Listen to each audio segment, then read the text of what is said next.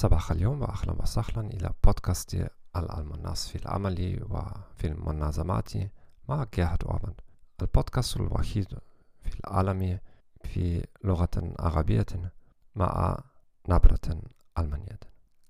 إذا تريد أن تسمع هذا البودكاست في لغة أخرى اضغط من فضلك إلى صفحة الويب thegomethod.org. هناك من اليمكن أن تسمع هذا البودكاست في اللغة الإنجليزي أو فرنسي أو روسي أو ألماني. شكرا.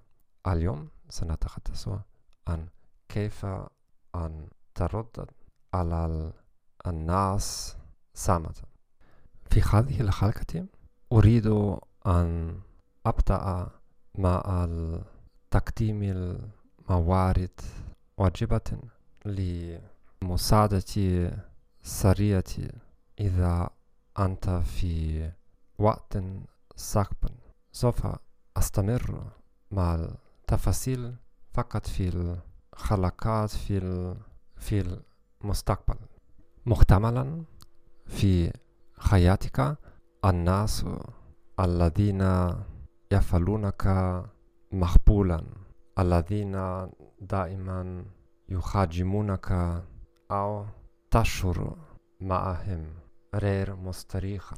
من اليمكن هذا رئيسك في شركة أو زميل، ولكن أيضا إنسان في عائلتك. جميع الموارد في اللغة الإنجليزية، ولكن أكمل أن يمكنك أن تفهمها. من اليمكن بعض من الكتاب في لغة عربية أيضا. العناوين الكتاب في صفحة الويب من بودكاست Save Your Sanity مع روبرتا شيلر. هو بودكاست حسن جدا مع أكثر من 150 حلقات عن الناس صامت. تكون كثيرة من الكتب جيدة، وهي شيئا صعبا أن تجد الكتب واجبة لأن تكون إيادة للكتب غير واجبة. Patricia Evans, Victory Over Verbal Abuse, Controlling People, The Verbally Abusive Relationship. David Hawkins, Dealing with the Crazy Makers in Your Life. Susan Forward, Emotional Blackmail. Alice Miller, For Your Own Good, Thou Shalt Not Be Aware, The Drama of the Gifted Child.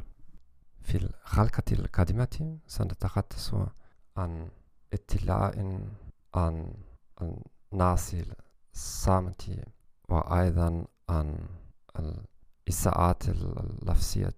الآن فقط سأقدمكم اطلاعا واحدا الذي كان لي جديدا.